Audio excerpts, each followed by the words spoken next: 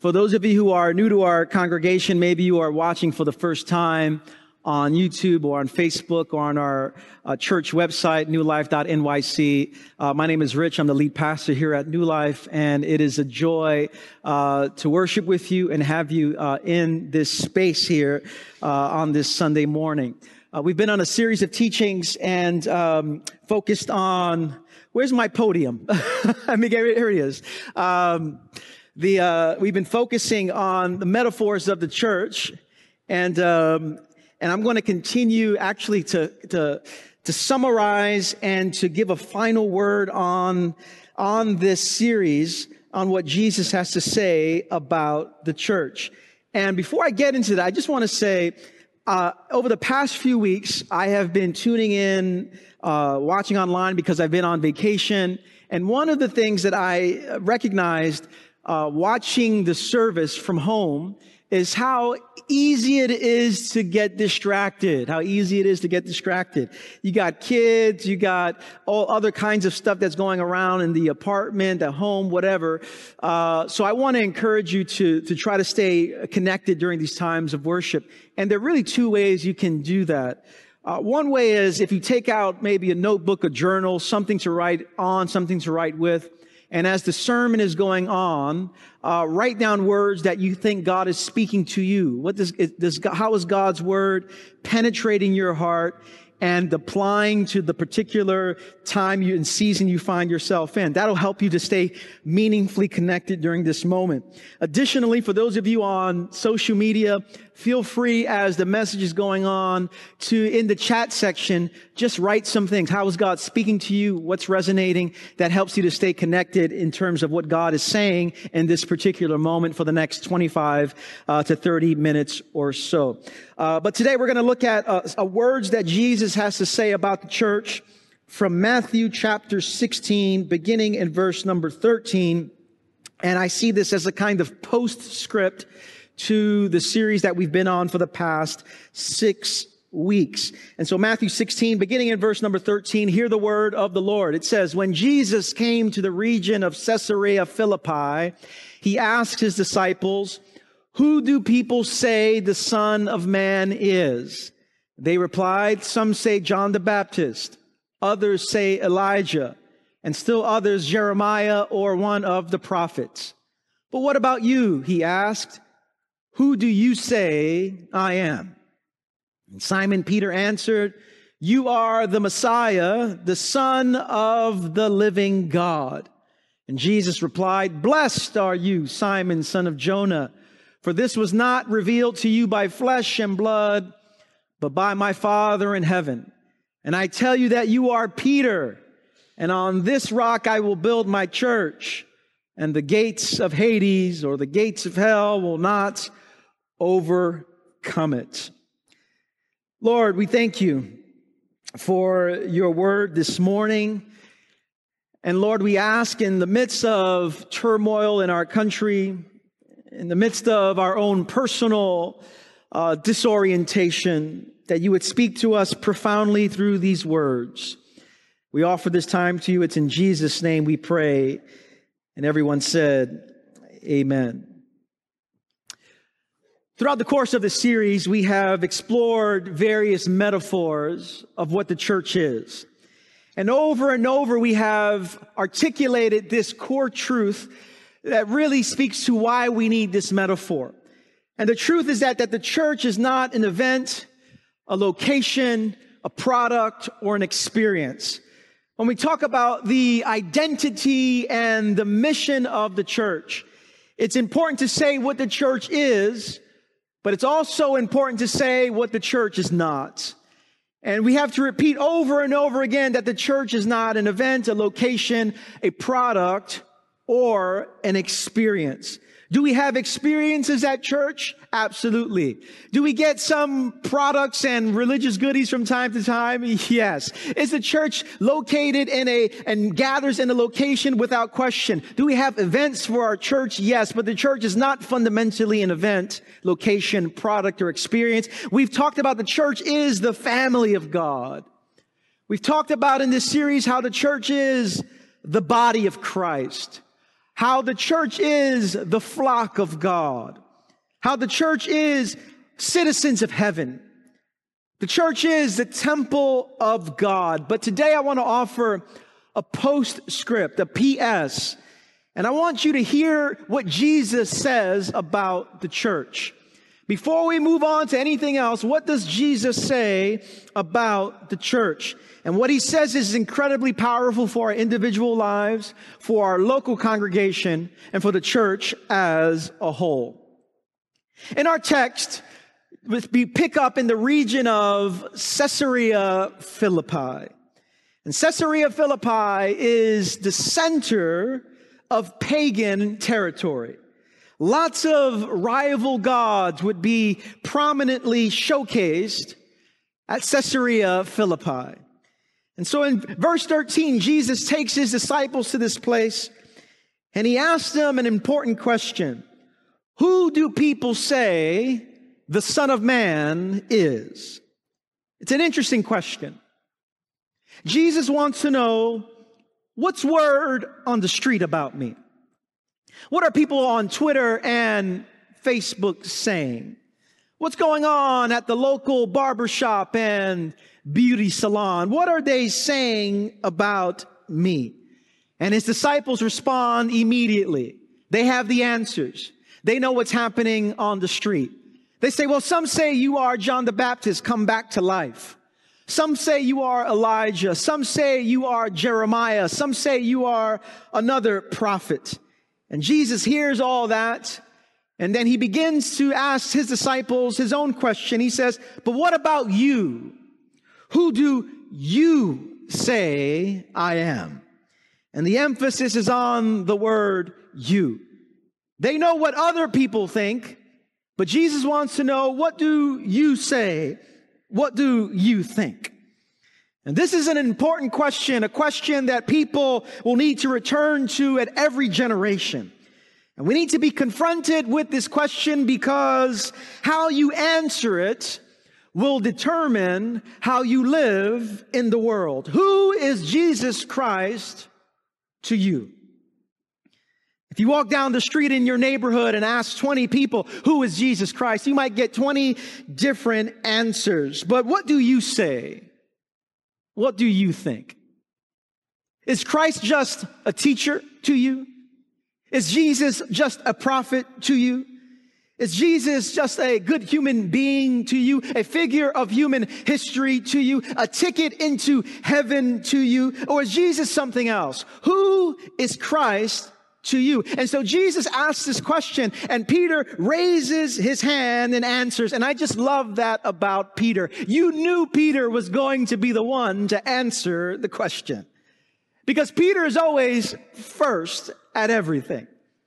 Peter's the impulsive disciple, always the first one to do something. Peter's always the first one to put his foot in his mouth. Peter's always the one to fight first, the one who's walking on water first, the one who denies Christ first, the one who preaches Christ first. You just knew that Peter was going to answer the question. And so Jesus says, what do you say about me? And John was about to say, well, Lord, this is what I say. And Peter just pushed him away and said, I know who you are. You are the Messiah, the Son of the living God. And the word you are, that's what's emphasized in the Greek language. You are the Messiah. You are the Son of the living God. You are it. In Hawaiian language and in Hawaii, there is a Bible translation called the Pidgin Bible Translation.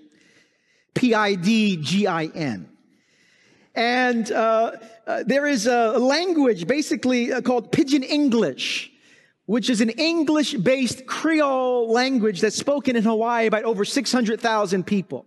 And they have a translation for this language, and it's called the Jesus Book, D-A, the Jesus Book.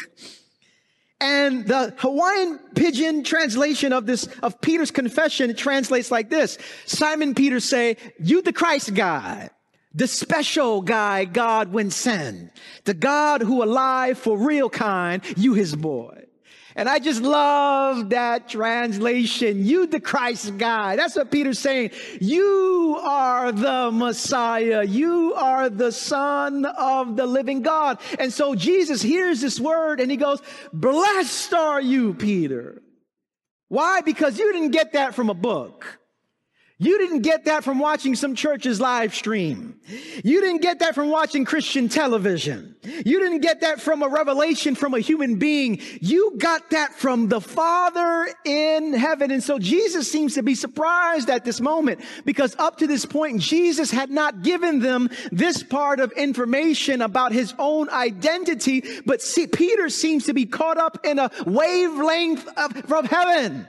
And so Jesus is surprised. Peter, where'd you get that from? You didn't get that from flesh and blood. You got that from my Father in heaven. Blessed are you. And so in turn, because of this revelation, Jesus says, Peter, I'm giving you a new name.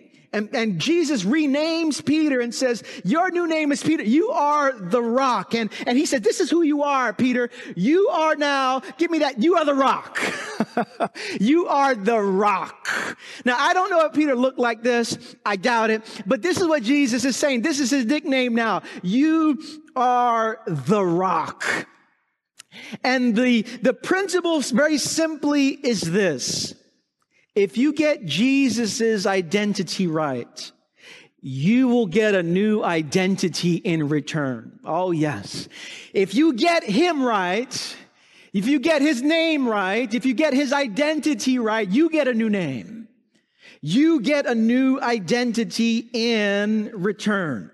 And so right after this, Jesus says, blessed are you, Peter. And then he says, upon this rock, I will build my church.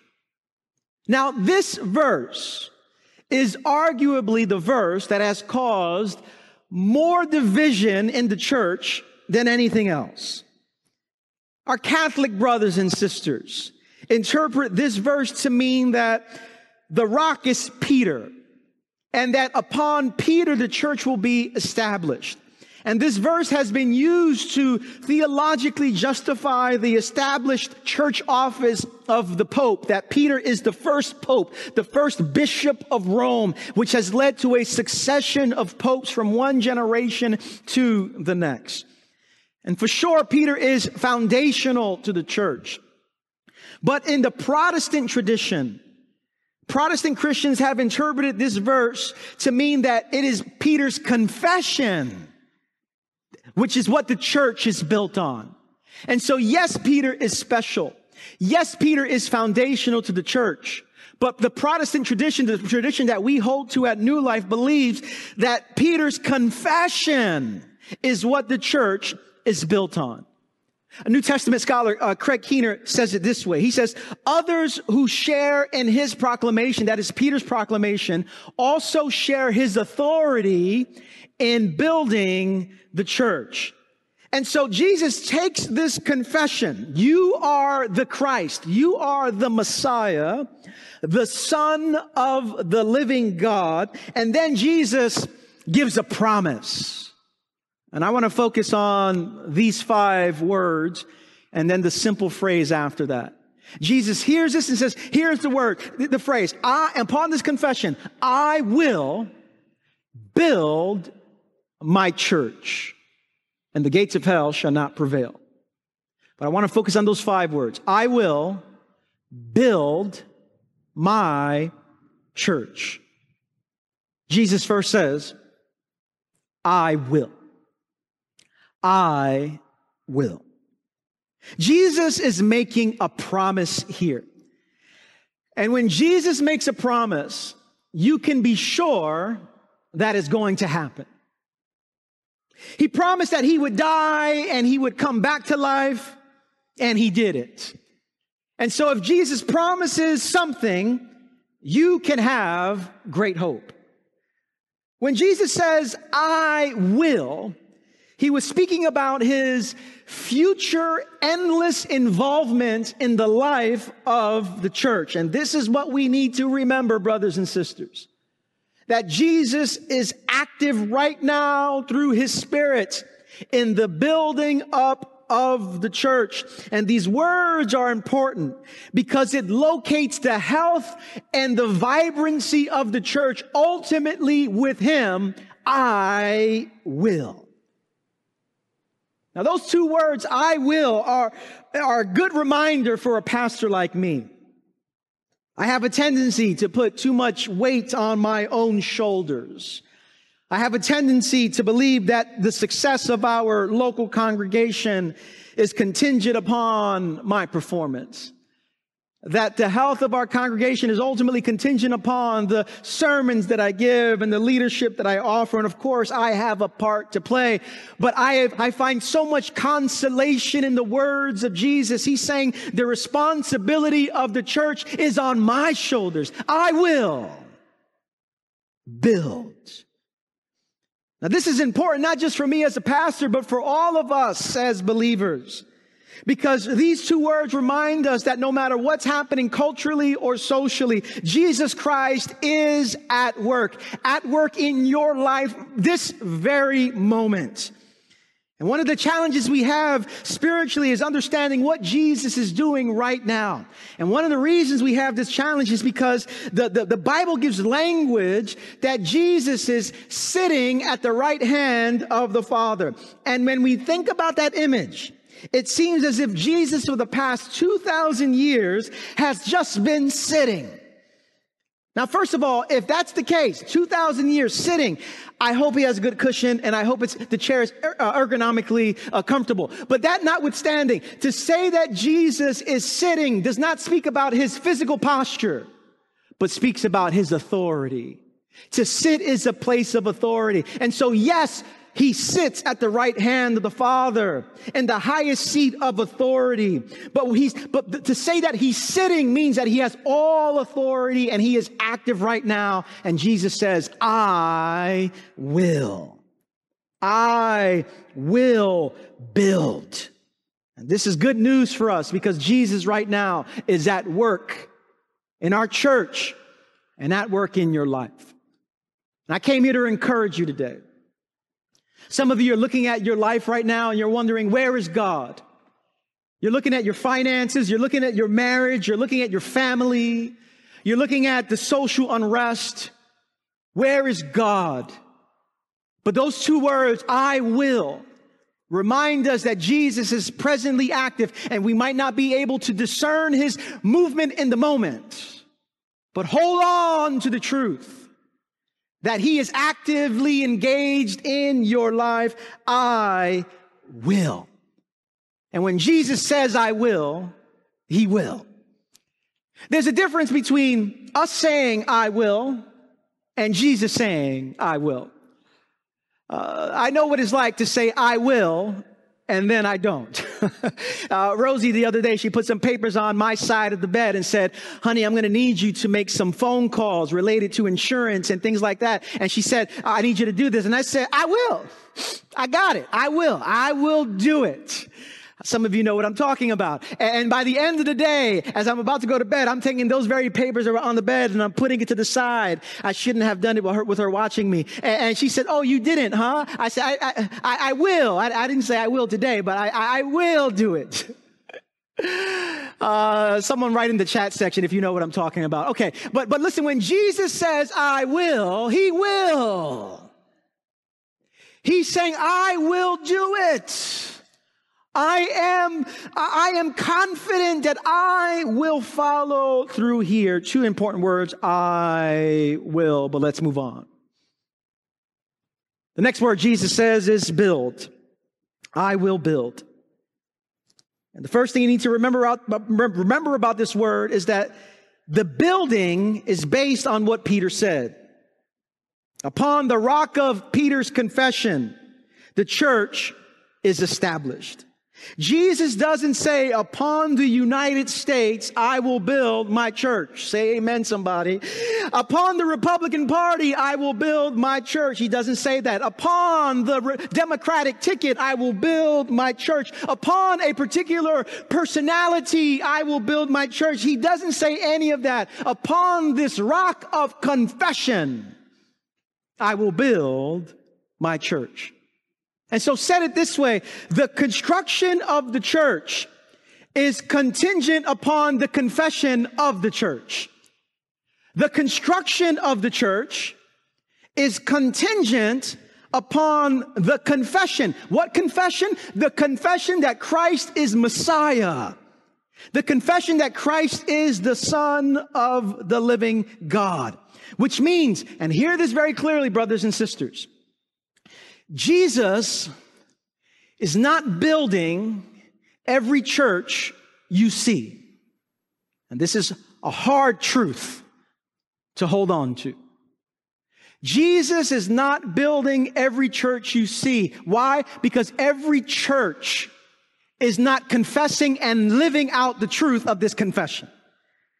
To confess that Christ is Messiah is at the same time to say no to every other Messiah that we believe can rescue us from this particular social, cultural moment. And so every time you say Jesus Christ is Lord, you are also saying, and every other politician is not, and materialism is not, and my career is not, and success is not. To say Christ is Lord on one hand is to say that everything else is not Lord on the other.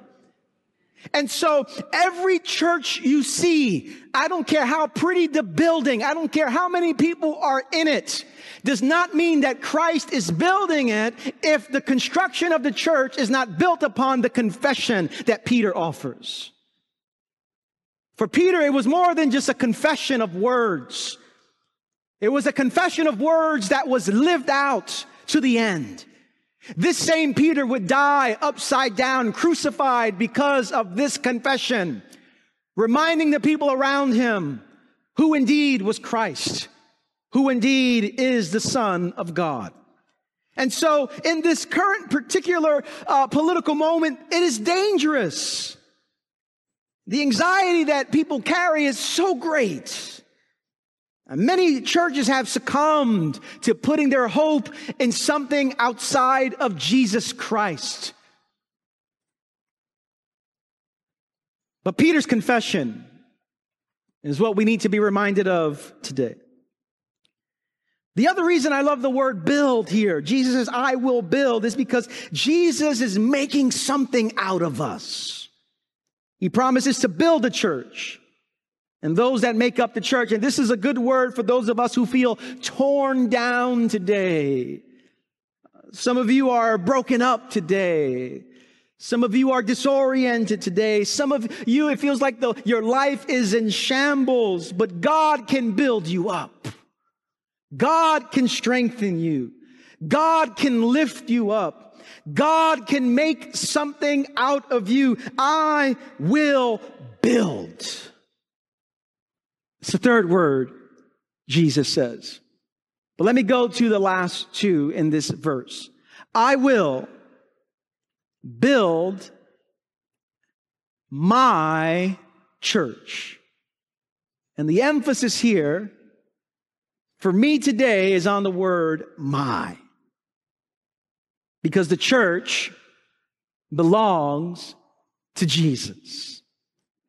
The church is not the possession of anyone else but Jesus Christ. The church doesn't belong to any pastor or leader, any family of the church. The church belongs to Jesus Christ. Some years ago, I was with a 7-year-old grandchild of a megachurch pastor, and in passing, the little boy innocently said, "My grandfather owns this church."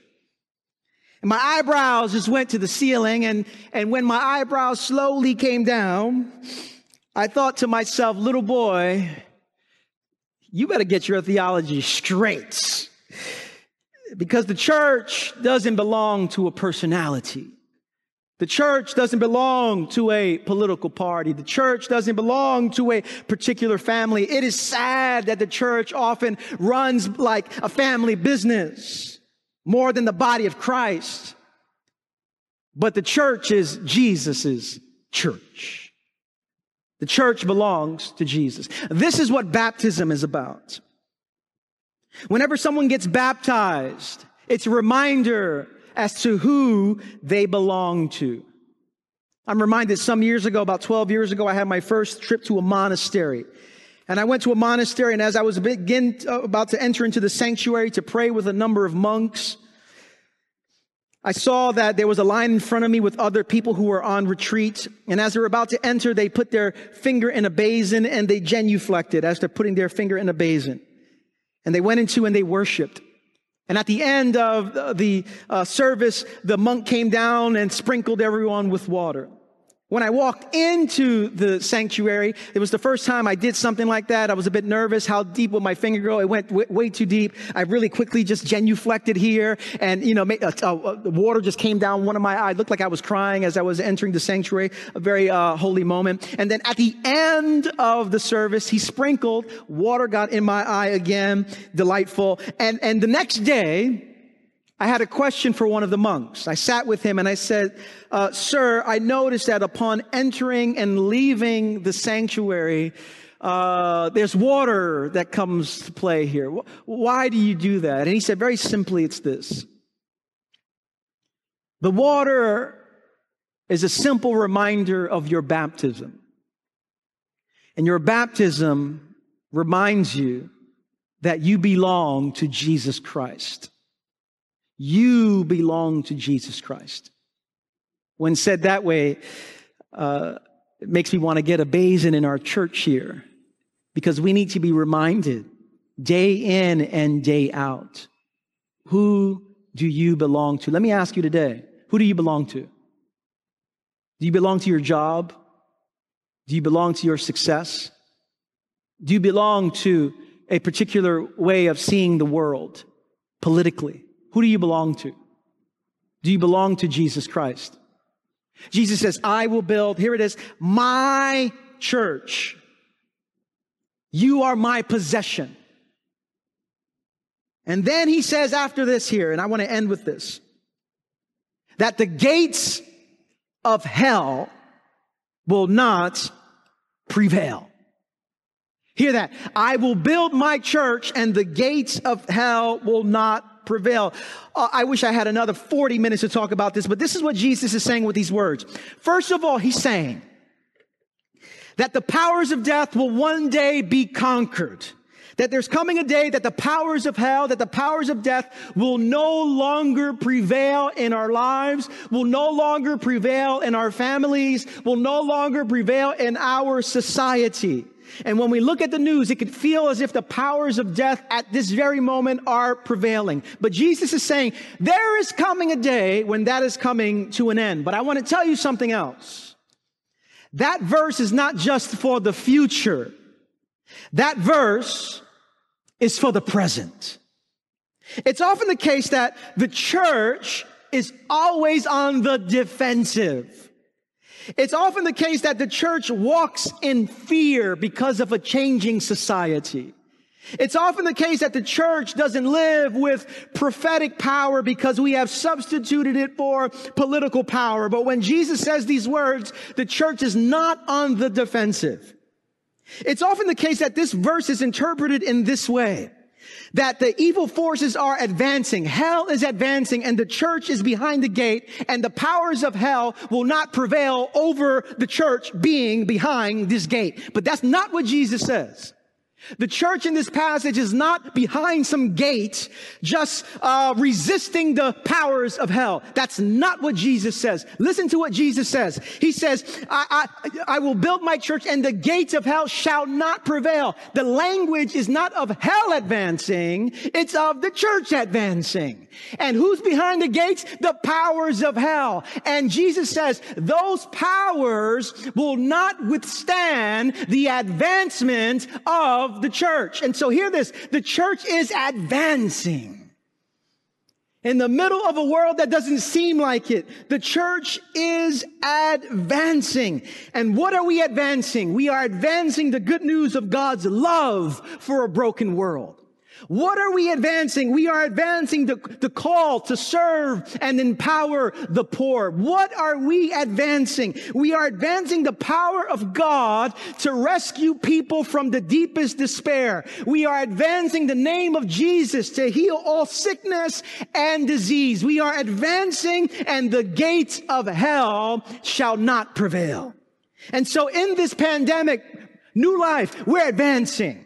In this pandemic, we might not be able to gather, but we are advancing. We might not be able to shake hands and hug and gather like we used to at this moment, but we are still advancing. And not just our church, the church. Despite persecution, the church in China is advancing. The church in Africa is advancing.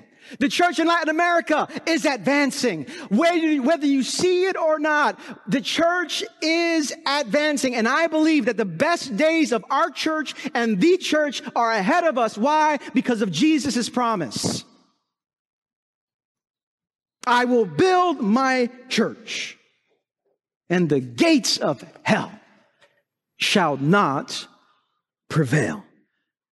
Somebody type in that Facebook comment section, amen and amen. Let's pray together. Amen. Amen.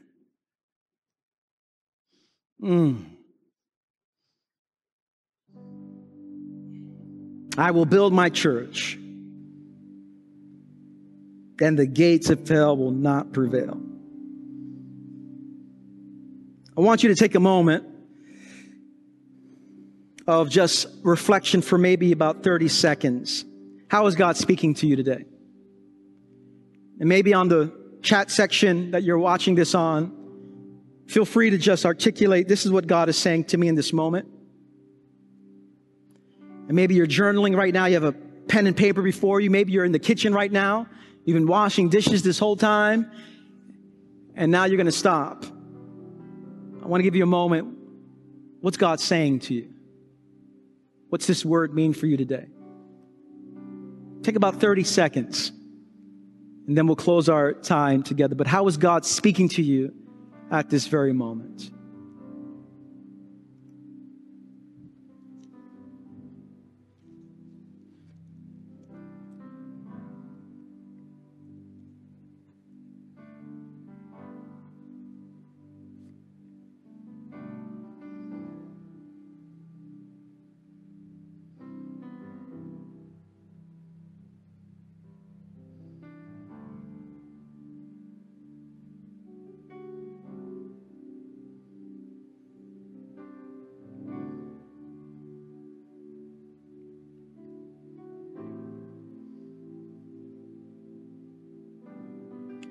Lord, thank you for the gift of your word, gift of your presence through the Holy Spirit.